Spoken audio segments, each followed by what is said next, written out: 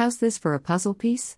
Did you know that people are repenting into or toward the kingdom of darkness when they change their minds, way of thinking about believing God, His Word, and the finished work of Christ, etc.?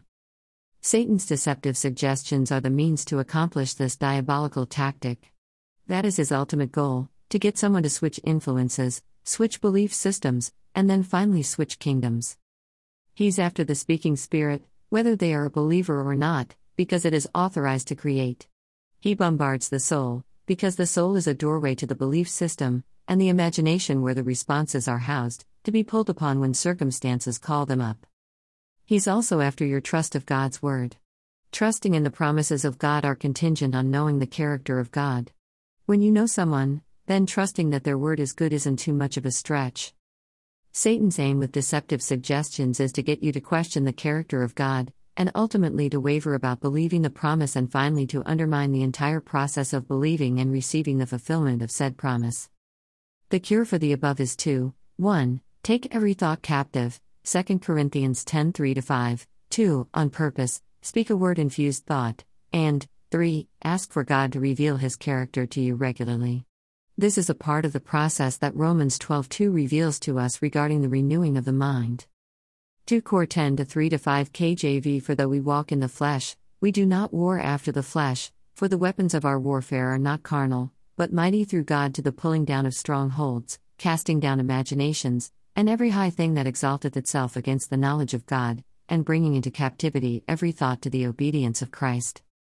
Romans 12:2 KJV. And be not conformed to this world, but be ye transformed by the renewing of your mind, that ye may prove what is that good, and acceptable, and perfect will of God. When the layers of renewing the mind process are peeled back, we can tap into the why it is so vital to participate with the Holy Spirit as He continues the reconciliation work in our belief system.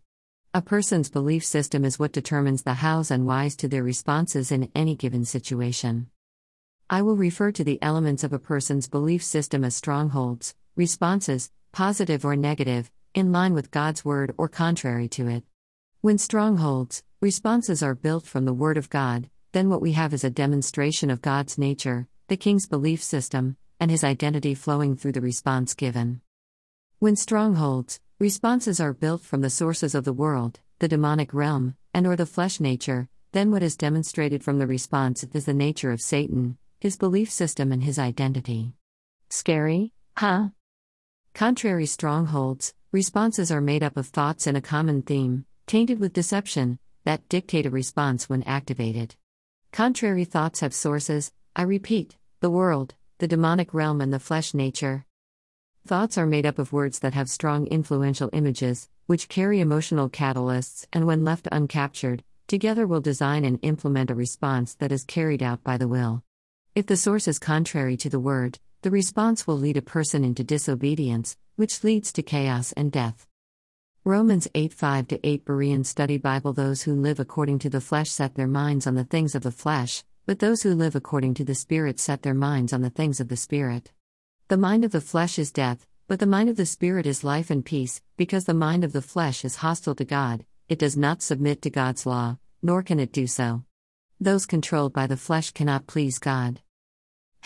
#Word Infusion Tea #It's Tea Time #Kingdom Strongholds #Which kingdom are you living from?